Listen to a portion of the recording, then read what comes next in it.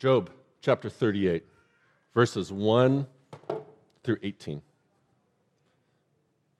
Then the Lord spoke to Job out of the storm. He said, "Who is this that obscures my plans with words without knowledge? Brace yourself like a man. I'll question you, and you'll answer me. Where were you when I laid the earth's foundation? Tell me, if you understand. Who marked off its dimensions? Surely you know. Who stretched a measuring line across it? On what were its footings set, and who laid its cornerstone? While the morning stars sang together and all the angels shouted for joy. Who shut up the sea behind doors when it burst forth from the womb? When I made the clouds its garment and wrapped it in thick darkness? When I fixed limits for it and set its doors and bars in place? When I said, 'This far you may come and no farther. Here is where your proud waves halt.' Have you ever given orders to the morning or shown the dawn its place, that it might take the earth by the edges and shake the wicked out of it? The earth takes shape like clay under a seal. Its features stand out like those of a garment. The wicked are denied their light, and their upraised arm is broken. Have you journeyed to the springs of the sea, or walked in the recesses of the deep? Have the gates of death been shown to you? Have you seen the gates of the deepest darkness? Have you comprehended the vast expanses of the earth? Tell me if you know all this." And the answer to all those questions is no. No, I was not. I was not there. I did not stretch that measuring line. I did not lay the foundations of the earth. We are coming to our end on the book of Job. I spent 3 weeks in it where I took a representation of, well, first we learned about what happened to Job. Second, we got a little snapshot of the kinds of things his friend said to him. Now we get to see God respond. So hardly justice to 42 chapters. But I know what would happen if I spent 42 weeks on the book of Job, which would put us from now until June. Yeah, I know. I'd be preaching to an empty church, which is an ongoing nightmare of mine, coincidentally. So what are some thoughts? So in this 3-week series, at the beginning, we saw in chapter 1 everything that happened to Job, everything that was taken from him in 3 different dramatic acts that took and killed his 10 children, destroyed his home, and took away all of his wealth, leaving him with nothing. In one act, one moment, everything taken from him. And we learn at the beginning that Job is righteous. One of the things I said 2 weeks ago is you have to remember, as the book goes on, Job is righteous, and this is not happening to him as a result of his sin.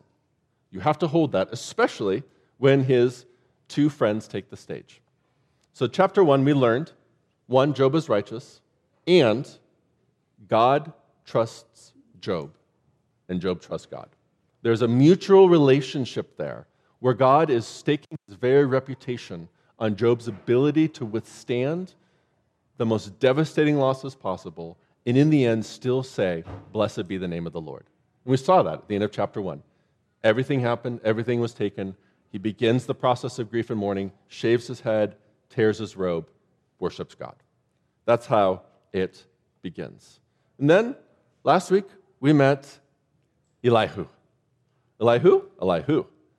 Never mind. The most formidable of Job's accusers. He had 4 different accusers. Elihu was by far the most formidable. He presented Job with a formula that he did not consider could be wrong. 1, God controls everything. If something happens, we know by definition it's God's will because it happened. Nothing happens apart from God's direct will. And I suggested last week, God did not kill Job's kids. That was not from God's hand. And Job 1 tells us God did not kill Job's children. 2, God is just, which means he does everything. He does everything perfectly. Therefore, the conclusion to his little formula that explains and encompasses everything in life, from the worst news you could hear to why you you could not find a parking lot this morning. That every, big or small, everything is God's retribution for your sin. In fact, that's what John Walton, great, I know if asked who the greatest Old Testament scholar is, I know Walter Brueggemann's the answer. But for me, John Walton's my guy. I've read almost everything he's written. He is a professor, head of the Bible department at Wheaton, and he calls this, what Elihu embodies and his other friends embody, the retribution principle. And he says that dominates human history. It's no mistake that this is in the oldest book of Scripture to be written, that the idea that everything happens because of retributive God who's giving you exactly what you deserve. All of suffering is God's retribution for our sinfulness. Is it a system that is logically sound? It is logically sound. There's no flaw in it. Is it a system that is big enough to explain everything that happens in the universe? It is not. That's its flaw. That while you can explain everything, you can try to logic your way out of somebody who believes these things, you won't be able to do it. It's logically impenetrable. The problem is it's too small a story to fit in all of reality. It is a neat and clean system that lacks the fear of God. There is no fear of God in a system that I can understand and comprehend. It's the opposite. It's a claim to understand the mind of God and to know the vast complexity of how things happen and come into being. So now, we have what befell of Job. We have all the different explanations of why this is happening to him, all of which blame Job for what happened. And then God speaks. He has some questions for Job. Were you there when I laid the earth's foundations?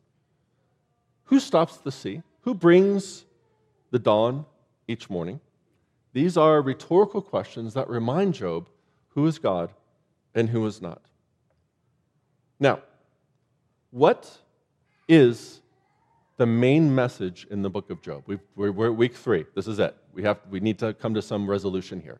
What is the book of Job teaching us? What's its purpose in the canon, the witness of Scripture? Is it to answer the question of why there is so much suffering in the world? The answer to that, as firmly as I can say, is no. That is not the book of Job. The book of Job is not to understand why we suffer. As George Bernard Shaw once wrote in his book on Job, if I complain about suffering unjustly, it is no answer to say to me, can you make a hippopotamus? Let me suggest that that's true. If that's the message of the book of Job, to resolve once and for all why bad things happen, then can you make a hippopotamus is certainly not an answer to that question. Nor is God's response an answer to that question. It is the wrong question. It is not what Job is about. God at no point defends himself, explains himself, or give even the slightest nod or hint to why bad things happen. This is not a question that God feels any obligation to answer to us. Now, it does feel like victims deserve to know why bad things are happening. Isn't it fair to say that the question of why is important to us as people, particularly those who suffer unjustly? So why is it that the universe is made in such a way? But as the book moves on, as this question is wrestled with, is answered by his accusers, as they each step to the plate and answer it, one after one, they increase Job's suffering. They make things worse. Generally speaking, when we try to explain to a person's suffering why they're suffering, we add to their suffering. Our intentions may be good. We may be wanting to end their suffering or bring some perspective to it. But whenever we create a system of explaining that ends up in blaming, in any way, we only increase the suffering. By blaming victims, by blaming Job, by saying things happen in such a way because of some retribution formula, then there's no space for grace, mercy. It's only a relentless cycle of people getting what they deserve. And be careful. Jesus himself said this. Be careful about your systems that explain why others suffer, because whatever ruler you are to measure who deserves what will be used against you. And do you really want to stand in a place and say, I had a perfectly cohesive morality that caused me to condemn others rightly? Be careful, Jesus says. That is a game. That is a third rail not to touch. It seems like this book is leading us to the right answer. It seems as this question has haunted every page. Why is Job suffering? As each person steps to the plate to take a swing at it, it feels like, okay, we get it. Nobody knows, but now God's here. Now God can explain it. Now God can step up to the microphone, tap it, and say, is this thing on? Okay, let me tell you what's really going on. Let me solve this riddle, this mystery. But to understand the book of Job, you just have to let go of that question. The question of why. You have to let it go. Every single person that tries to answer it makes it worse for Job. And when God steps to the plate, he doesn't answer it. He doesn't make any hint over answering it. It's a question that is unresolved in the book of Job. And by God's response, you would say, ought to remain unresolved for us. That there's something else that God wants us to see about the beauty, the mystery of life, of God's role in ongoing creation that is still happening, and us surrendering to his wisdom. That as he says, I wasn't there. I mean, it's a good reminder that I'm not God. Why do I think I could run things better than him? God takes us back to creation. I think this is important.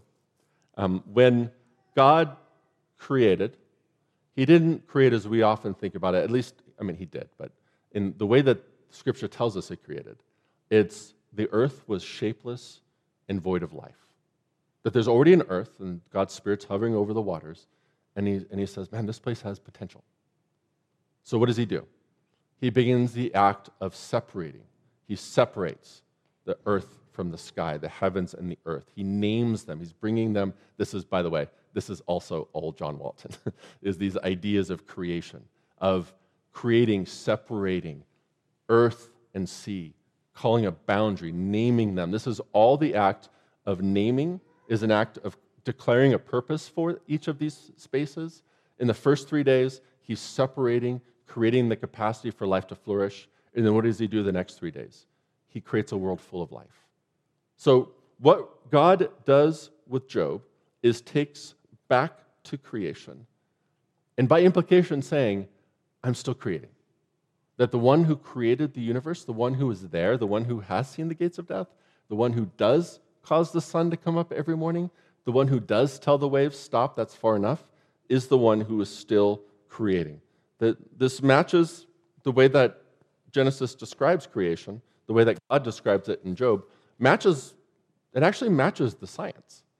That there is, as the world is moving from disorder to order, as there are proteins forming into life, the idea that proteins move from a goo to us over time, when all the universe seems to be losing energy, things fall apart, they decay, they move from order to disorder. How does life flourish? I was in there I was in my notes.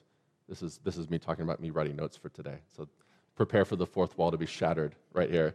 As I was writing them, I wrote in there that our noses can detect billions of different smells. And I thought, that seems like a lot. I'm going to fact check it. Guess what? Over 1 trillion different smells. Many of them are a curse more than a blessing. I don't know if you've, I hear a baby and I'm reminded of some of the smells that babies can produce. Some newborns, delicious, wonderful, awesome. Others, not so much.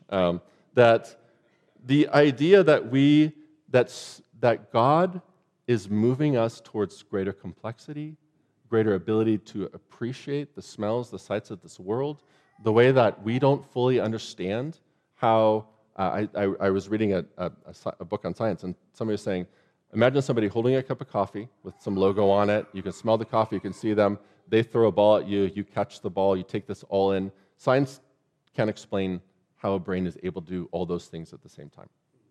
I was reading about AI, and they're saying, humans have been using AI from the beginning of time. Whenever someone dies, we still carry their voice with us.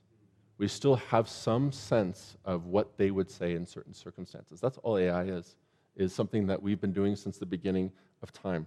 How is it that we live in a life so full of beauty and wonder and new experiences, each day new on its own? And yet, we suffer. There's so much suffering in the world. And what God is saying, what I'm doing, is moving things from disorder and chaos into spaces of order. I'm still creating. I'm still bringing order. It's as if God's saying to Job, did you think I was done? Did you think I only worked 6 days and then stopped? As Jesus reminds us, no, my Father is always at work. Doing what? What's he doing? In Job 1, Satan was given permission to take from Job. God placed limits on what he was able to do. We might call those limits, that separation from order and disorder, mercy. You can only take so much. You can only go so far. And by the way, Job will be faithful through this all. I will create through your disorder something new, something that can only come through suffering. The first reading that we have, and the first time I read it, when I always read it, it's, I'm God, you're not. It's kind of the ultimate, because I'm your father and I said so kind of moment in there. And, that's there for sure. I think that a good reminder of God's authority, of who he is a good starting point. In fact, that was the beginning of this teaching series, is the beginning of wisdom is the fear of the Lord. So that's where it begins, that fear of God. You think you can do better than me? That's kind of later in his speech. I would love, do you think you could run the world better than me? An invitation to try. And this is the climactic moment of the book of Job, where all the loose threads are coming to the resolution as God finally speaks. And it takes a sharp departure from what the reader expects. We've been led to believe from the beginning that this question of why will finally be resolved by the end of this book. And as each of Job's friends flounder, unable to answer it, finally God comes, and you think, finally, we're going to get our answer. And it takes a left turn. Seems like this book, essentially, God's on trial here. All that Job's friends are basically unwelcome people giving a witness of God.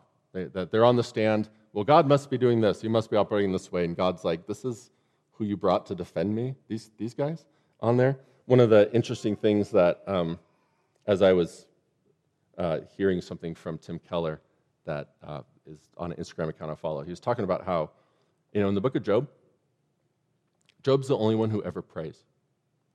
Everyone else talks about God. Job talks to God.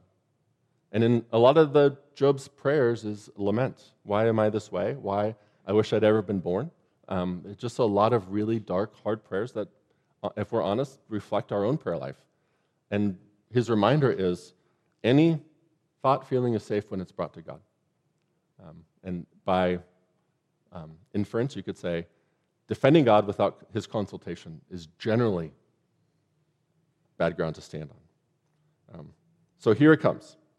We're expecting an answer. Finally, God's going to dignify us with an answer of why we suffer so much. Finally, God's going to stand before and defend himself. He is in the dock, as C.S. Lewis once wrote in one of his essays. God's in the dock. We think we have a right to put him on trial. We think we know better than he does. And to our shock and surprise, he instead asks, well, can you make a hippopotamus? That's not literal. That's George Bernard Shaw reference. But essentially, that's what he does. Were you there? Can you do what I can do? He doesn't answer the question, but he does interrogate whether or not we're in a position to ask it, whether or not we're in a position to have a better model. If we are in a position to drop little notes into God's suggestion box in the sky, how he could be doing things a little bit better. He calls us to that to remind us of our limitations and to remind us Your limitations are not sinful. Limitations are what make us human. Limitations, when we stand before God and we respond, we are very aware of our limitations. And that those aren't a threat to God, those are fine. But not acknowledging those limitations and overreaching is part of the problem of the book of Job. Behind the question is the assumption that we have some ability to explain the cause-effect in the universe, when it's a question we need to stop asking and let go of, and instead start trusting God. The world is not just. The world is not fair. But God is bringing justice into the world. And the places that are coming under his creation, his power, his sovereign control, there is suffering. That God, in bringing new things into the world, does it through redeeming our suffering. Suffering that leads to new creation. When we suffer, God is bringing something new into the world. We look backwards of why things are happening, we don't know. When we look forward with anticipation, we can begin to see the new things God is doing through suffering. Paul talked about suffering as childbirth. Galatians 4:19 says this, "My dear children, for whom I am again in the pains of childbirth until Christ is formed in you. How I wish I could be with you now and change my tone, because I am perplexed about you." I am in the pains of childbirth. I've never given birth.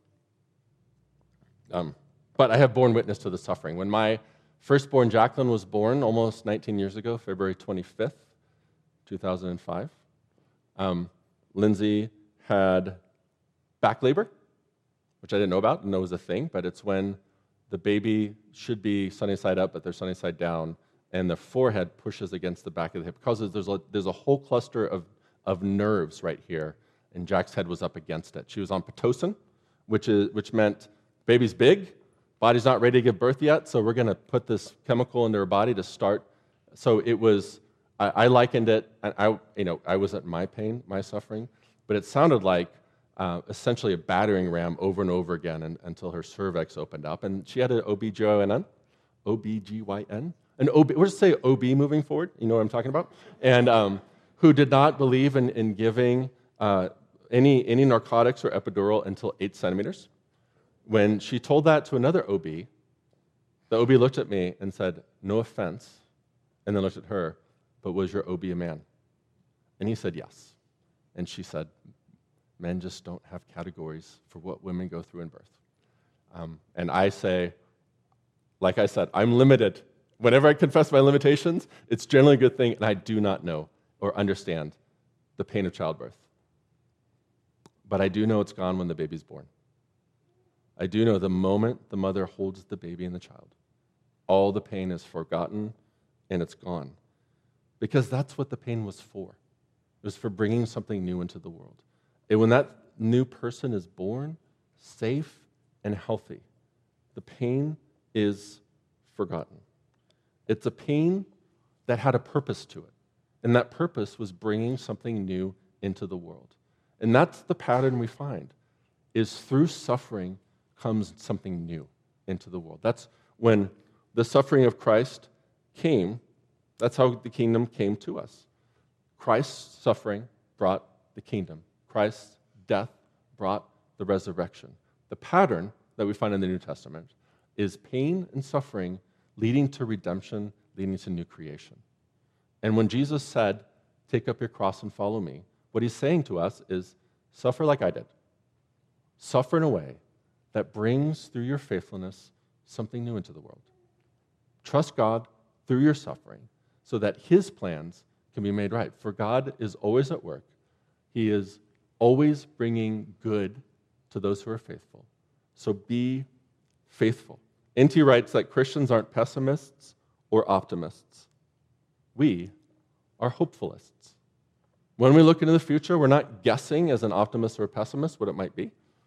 We're hopeful that whatever it is, God will bring new creation in and through it, that it will expand and grow his kingdom. When we look forward with anticipation and watchfulness and waitfulness for what new thing will God bring into the world, We wait as ones knowing even death has lost its sting.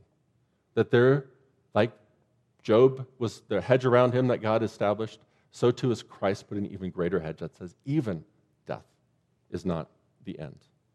That's why questions that look backwards are the wrong question.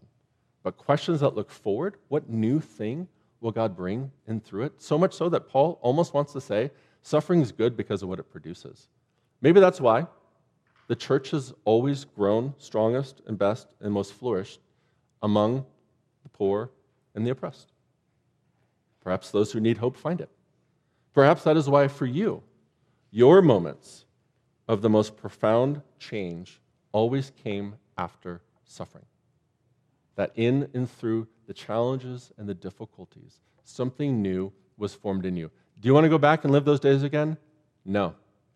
But would you give up those days for the fruit it produced and the person it produced in you and the good that God did in and through it? Well, we don't have a choice, which is part of the message of the book of Job. Our choice is to trust God or to not, to believe in the new things, the new creation that he's doing. So let us consider Christ, who is the author, the perfecter of our faith, who endured suffering at the hands of wicked men for the joy set before him that he might bring something new into the world. May you let go of the why question and instead find God. And come to the table this morning where suffering has already been transformed into resurrection, where new creation is already waiting for us at the table.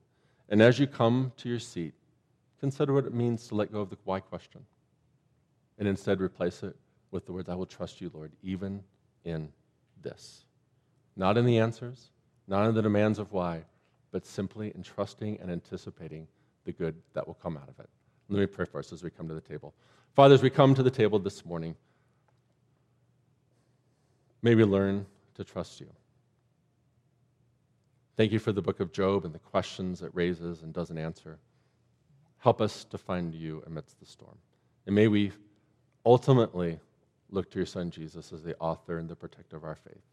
For he endured greater suffering than we ever will at the hands of evil men, that he might bring the kingdom.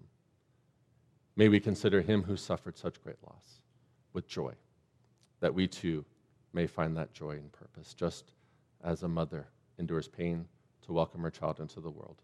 So too may we endure pain knowing that you're bringing something new to us and to the world. We ask for the mercy and grace we need for this in Christ's name.